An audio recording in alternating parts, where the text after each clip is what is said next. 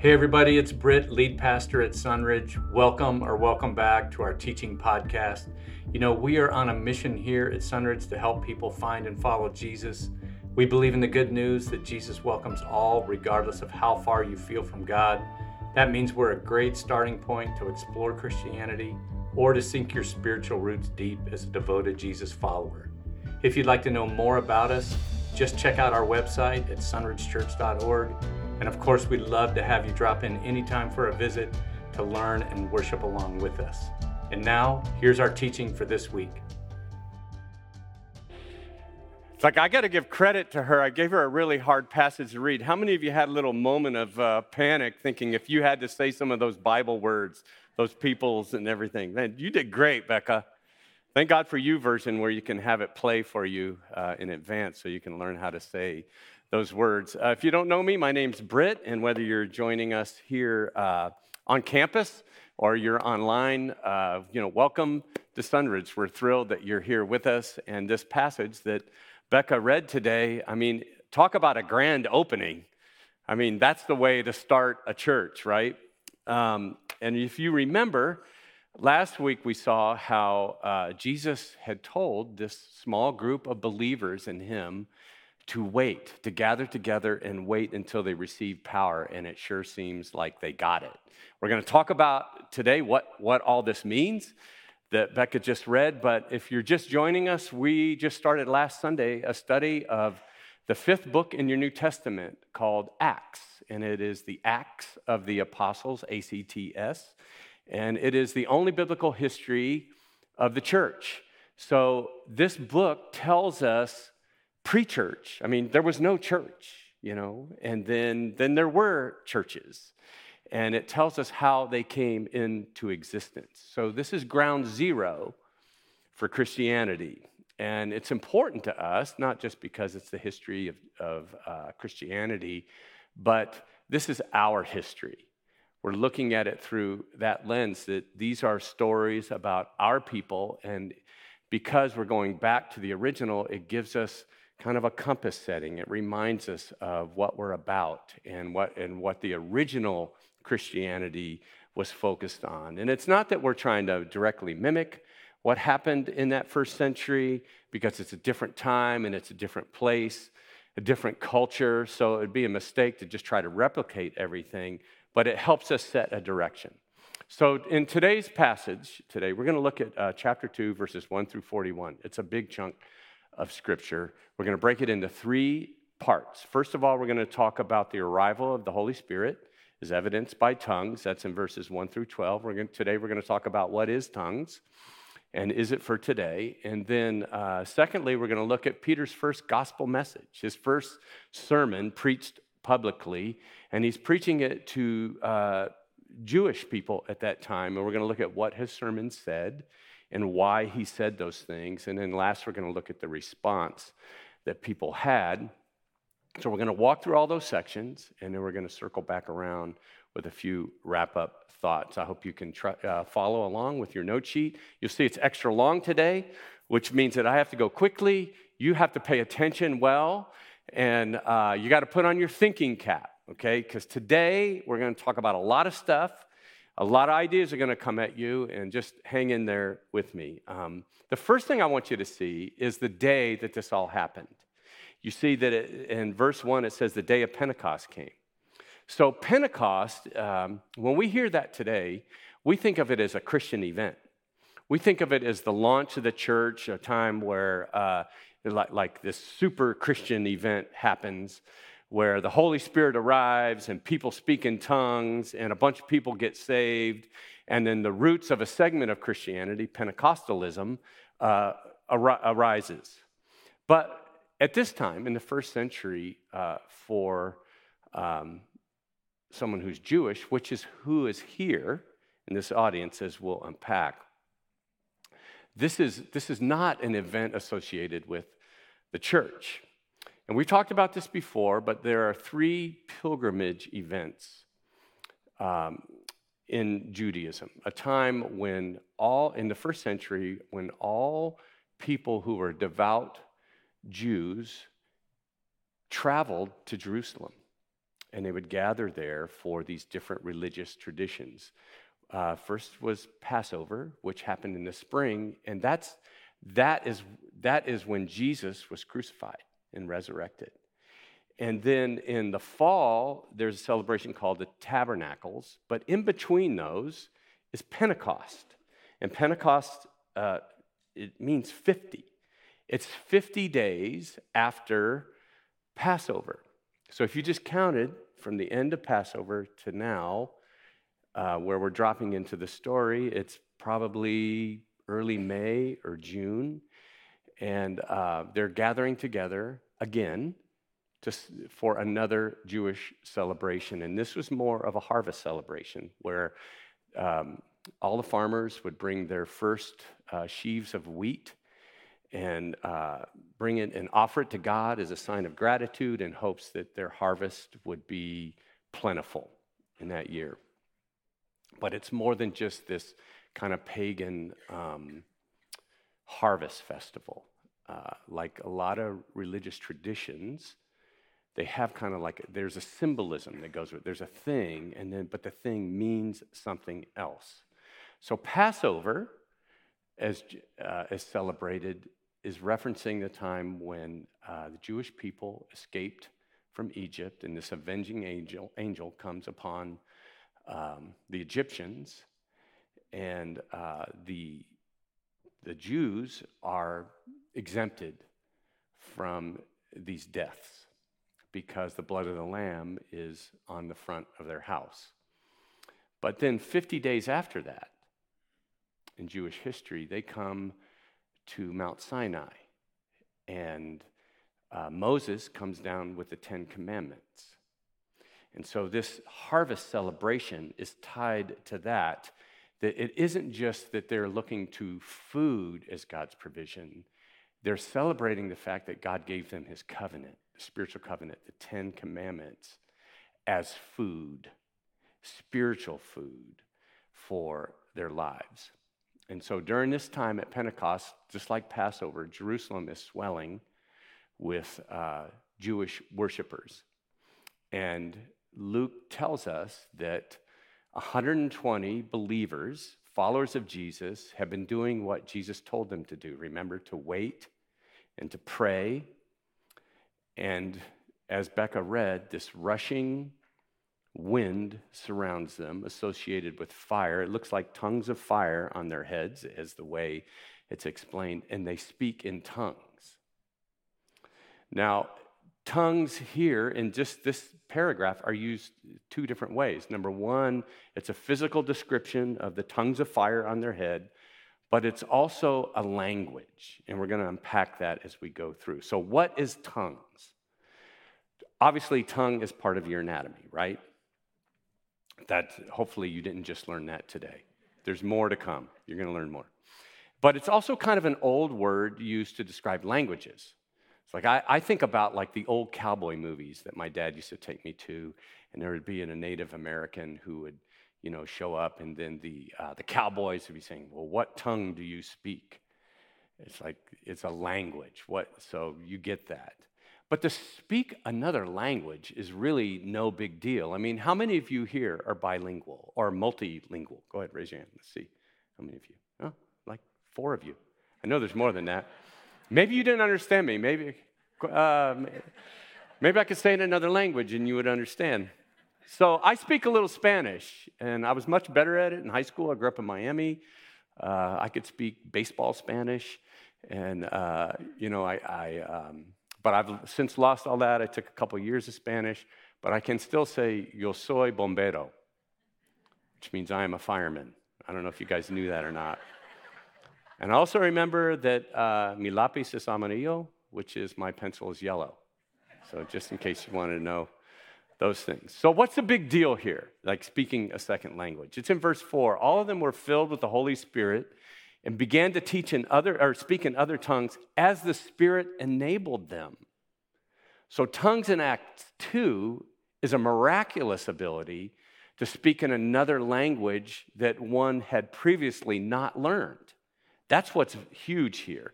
And I want you to see how miraculous and how specific this ability is in Acts chapter 2. In verse 5, now there were staying in Jerusalem God-fearing Jews from every nation under heaven. And when they heard this sound, a crowd came together in bewilderment because each one heard their own language being spoken. And utterly amazed, they asked, aren't all these who are speaking Galileans? Then how is it that each of us hears them in our native language? And then down to verse 11, we hear them declaring the wonders of God in our own tongues. Now, if you could see beyond just the NIV translation here, you would see that what Luke is saying, or what he's recording here, is that people heard not just in their language, but in their own dialect.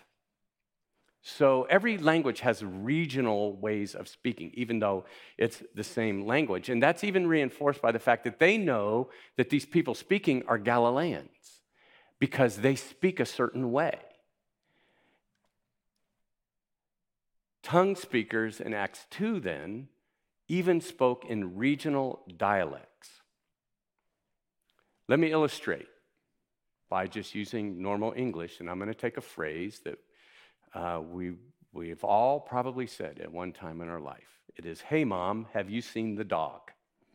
Okay, but I'm going to say it in different regional dialects, and then you tell me where I'm from as I say this same sentence.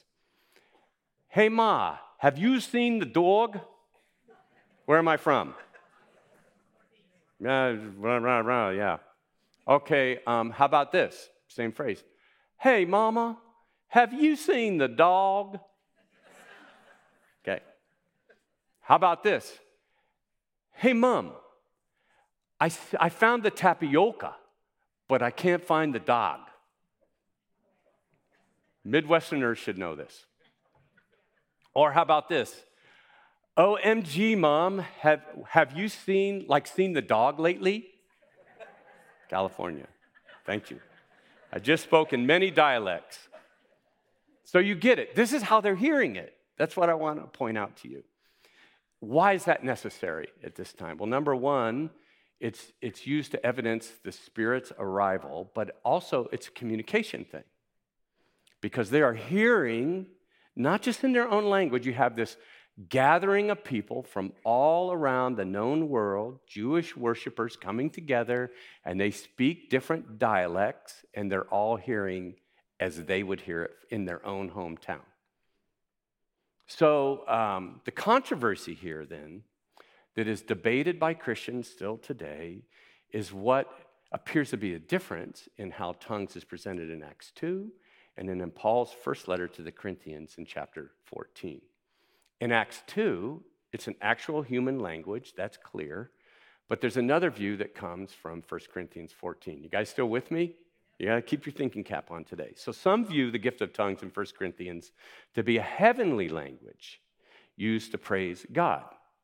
And this kind of perspective arose in the Christian community maybe a little over 100 years ago.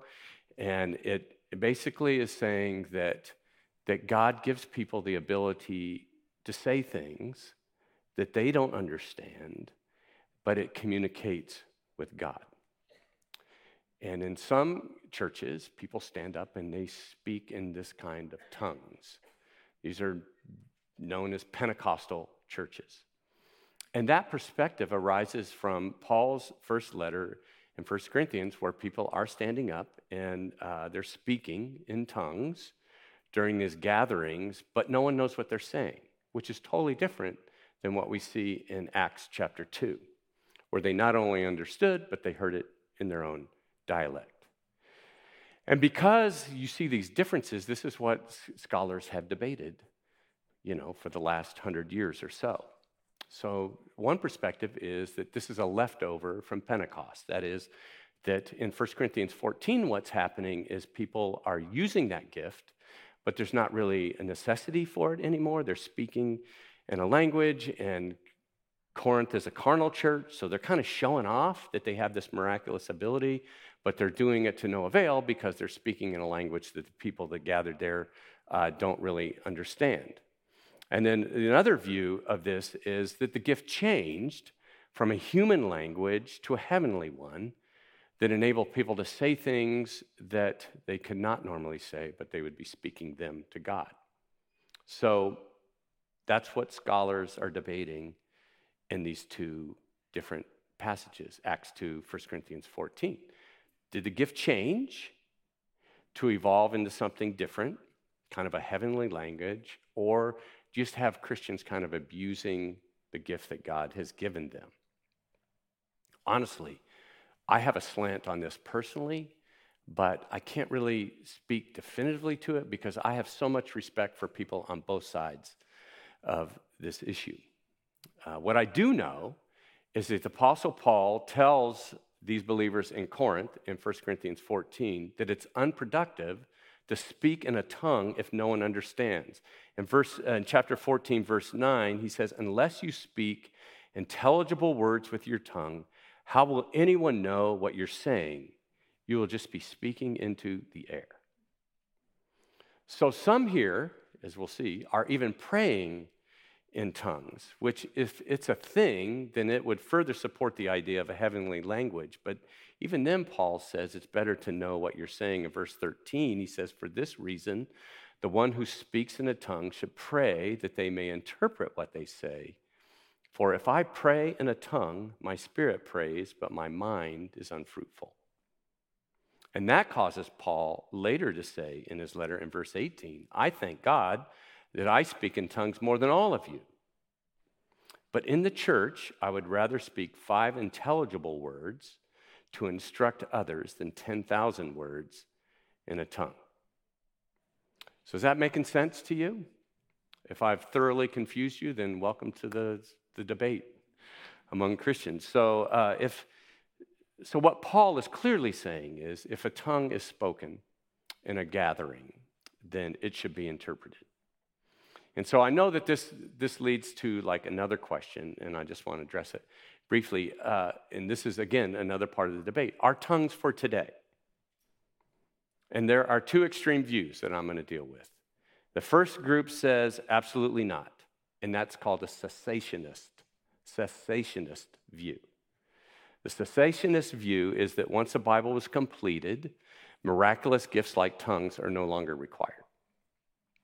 So this comes from 1 Corinthians 13, the love chapter, beginning in verse 8. Love never fails, but where there are prophecies, they will cease. Where there are tongues, they will be stilled. Where there is knowledge, it will pass away. For we know in part and we prophesy in part, but when completeness comes, what is in part disappears. So this position says that when the Word of God was completed, the whole canon of Scripture, Old Testament, New Testament, that there was no longer a need for these miraculous gifts. And they believed that the completed thing was the Bible. So the problem with that view is that it rationalizes God down to a place where everything can be explained.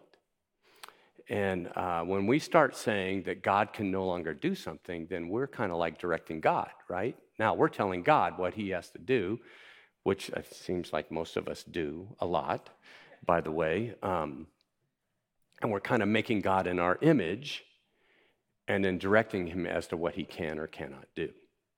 So that's one extreme view on tongues. But, if there's one extreme view, there's always another, right? So the other one is what I'm going to call the hyper-Pentecostal view. And hyper-Pentecostal view is that if you don't speak in tongues, then you're not filled with the Spirit.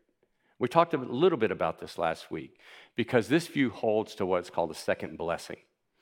And that is, you can have the Spirit of God, but you don't have the full Spirit of God until you evidence it by speaking in tongues. And so Christians who hold this view earnestly seek that gift because they want the fullness of the Spirit. And you'll see church services that are designed entirely to elicit that response from people. There's rhythmic music. It goes over and over and over again. It can be a little hypnotic. There's peer pressure of people around them trying to pray that gift onto them or into them. And the problem with that view is that it creates these haves and have-nots. That somehow, if you show evidence of this miraculous gift, that you have an extra portion of the Holy Spirit that others don't have. And it's based on whether you can demonstrate having this experience. But Paul makes it clear that evidence of the Spirit is not an ability. It's not a thing that happens to you, it's character. And we referenced this last Sunday as well. The fruit of the Spirit is love, joy, peace, forbearance, kindness, goodness, faithfulness, gentleness, and self-control. These are the evidences of the Spirit of God in our lives. And then he says to the Corinthians in verse 12 of chapter 14, since you are eager for gifts of the Spirit, try to excel in those that build up the church. So in other words, if you're going to seek something as a Christian, seek something that is useful to building the church up. Seek to serve. Seek to teach. Seek to encourage one another. So in the end, we don't have to hold either one of these extreme views, you guys. That all Christians who are truly filled with the Spirit must practice this gift, or that no Christians should have this gift. Because we can neither stick God in a box and say, you must be this way, and we can't turn God into a magician that is just doing these miraculous things for us. The bottom line is this: when it comes to how God has gifted us, whether it's tongues or serving, or maybe he's given you resources, we should use the gifts God has given us to build others up. Whatever God has given us, he has given us those resources to help one another, to spur us on to love and good works. So that's tongues. You guys ready for 2 more sections? Still with me? Slap your neighbor, wake them up. Wow, some of you actually did it. I'm kind of concerned. So this next section is Peter's sermon to the Jews, and it's in verses 13 through 36. And I want you to know that if you read this, it will be weird to interpret it for you, because Peter here is not talking to a general population. He's talking to Jews, people who have Judaism as their history, and he's referencing their particular history. And in fact, almost, I want to say every, but I'm going to say virtually, just to cover my bases here, because I didn't think this all the way through. Virtually everyone who's converted in the first 8 chapters of Acts is Jewish. So that's going to be part of this story.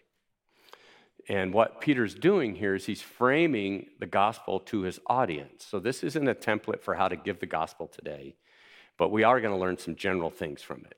So I want you to see, first of all, that Peter explains what they're seeing, because they said, you guys are drunk. These people are drunk. And then Peter stood up in verse 14 with the 11, raised his voice and addressed the crowd.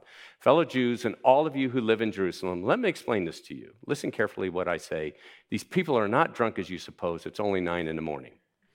So you could say this because these are good Jewish people and they're not going to get drunk at 9 a.m. So they're not drunk. No, verse 16, this is what was spoken by the prophet Joel, who's one of their prophets. Talk about him in a minute. In the last days, God says, I will pour out my Spirit on all people. Your sons and daughters will prophesy. Your young men will see visions. Your old men will dream dreams. Even on my servants, both men and women, I will pour out my Spirit in those days, and they will prophesy. So what Peter's saying in his message to them is, this is a fulfillment of something you people, his audience, you've always believed. And he's specifically noting one of their first prophets. Joel precedes both Isaiah and Jeremiah, and he's one of the first prophets in the southern kingdom. And he's saying that this is what will happen.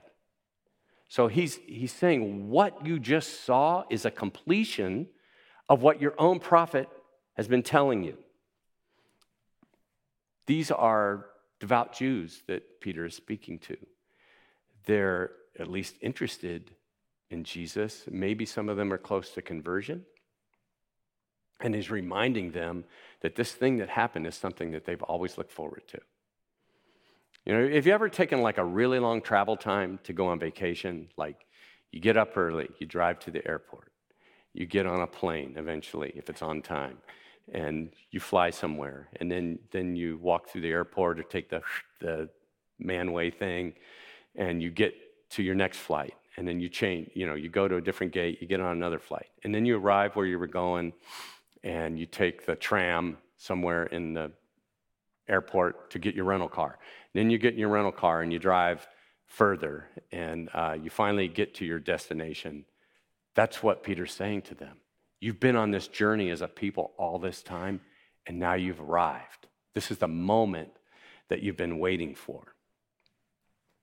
And the biggest thing that is happening here is who God is working through and who he's speaking through in the world. Because in the past, the Jews were accustomed to God's Spirit speaking through a few people.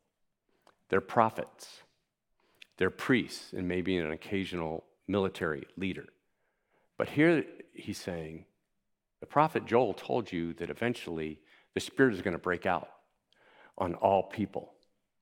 So that through the resurrection, God's Spirit is being poured out, not just on the Jewish people, but on Gentiles as well. And God is setting up this expansion of the gospel that we talked about last week in Acts 1:8.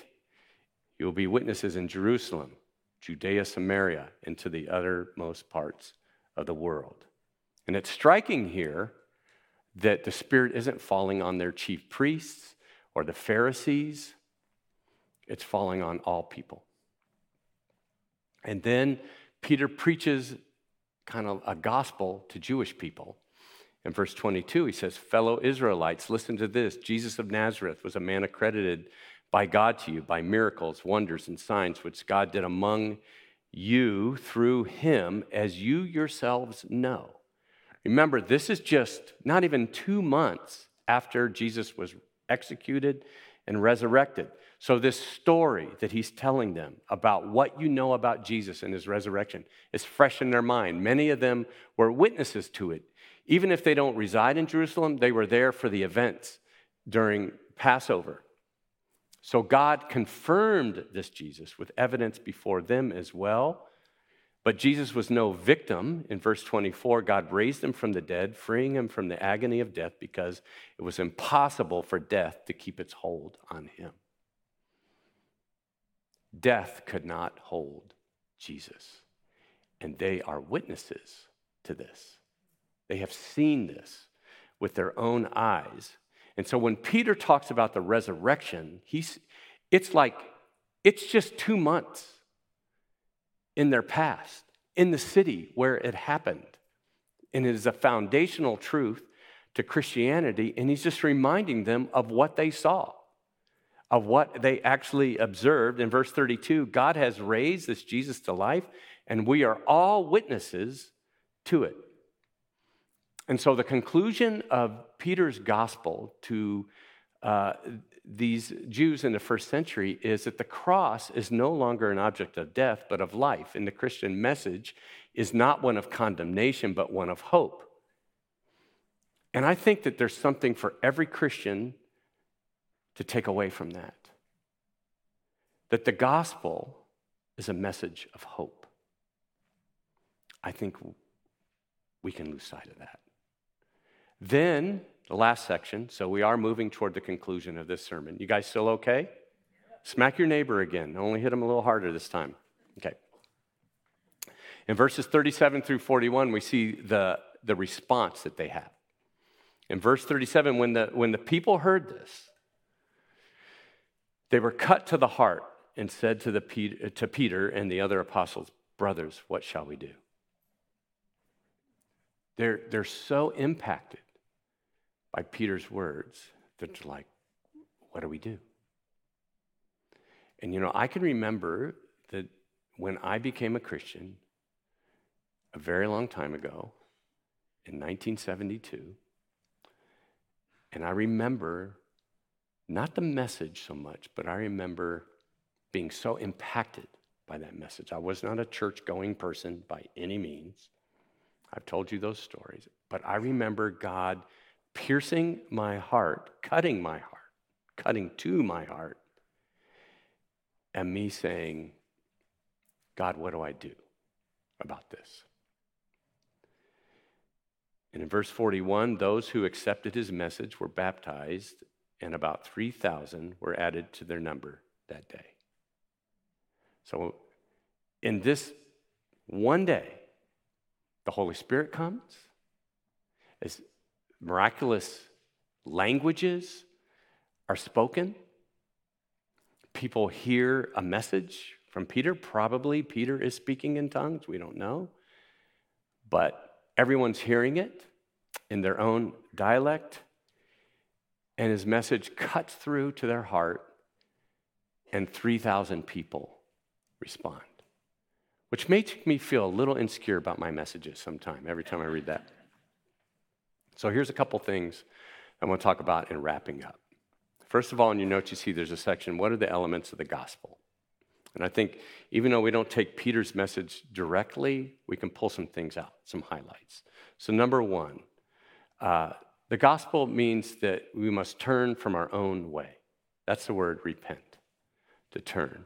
And I don't just use sin here, repent from sin, because at least in their case, he's calling them to turn from their ways of moral performance. Remember, these people are devout Jews that Peter's speaking to. So they don't have a big sin problem. They're morally good people, probably some of the best people on the planet at this time. What in the world do they need to repent from? They need to repent from worship of self. We can do that. We can worship ourselves in a sinful way or a moral way.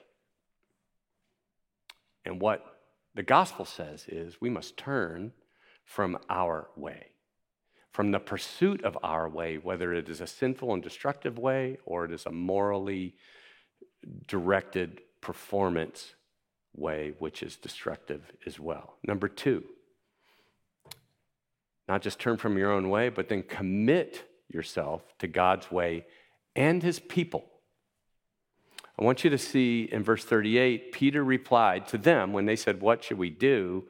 He says, repent and be baptized, every one of you, in the name of Jesus Christ.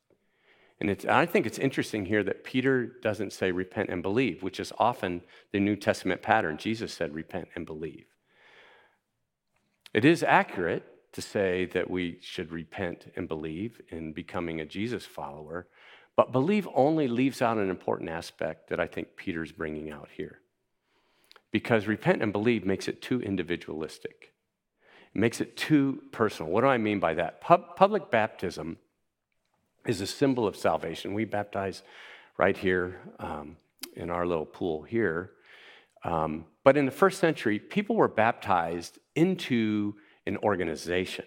It wasn't just Christian. People were baptized into all kinds of groups and sects, and as a way of showing their alignment with that group.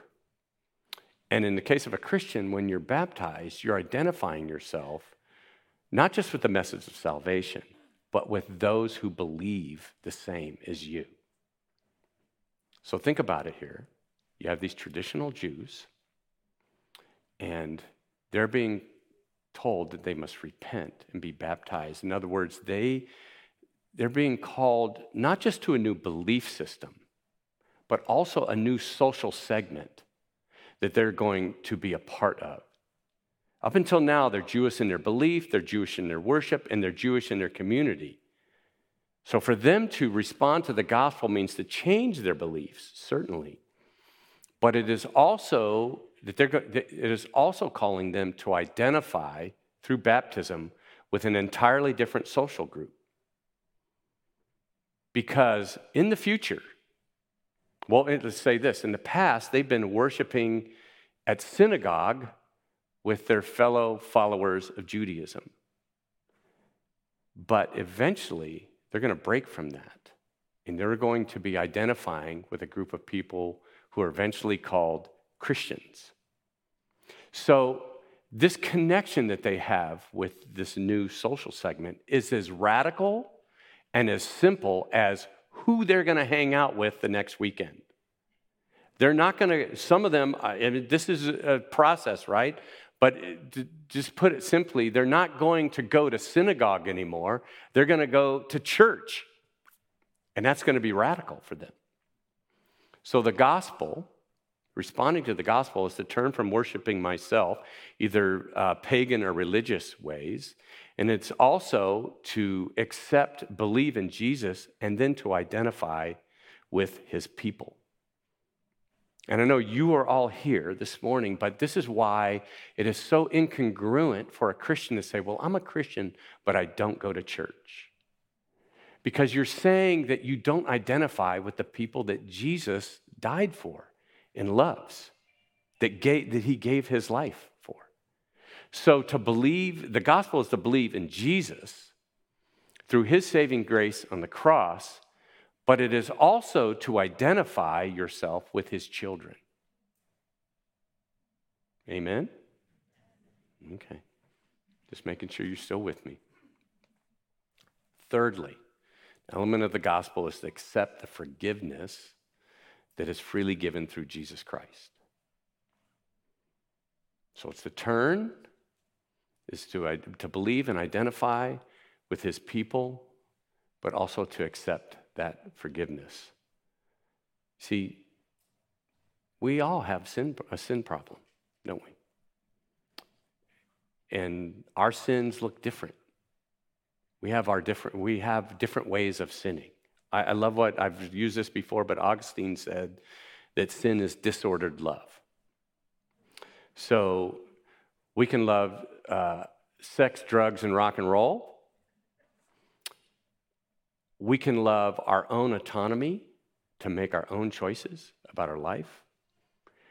We can love our own moral performance and our right to earn our salvation and feel better about ourselves, and we can love our own righteousness or our own rightness, and our own right to determine what that rightness looks like.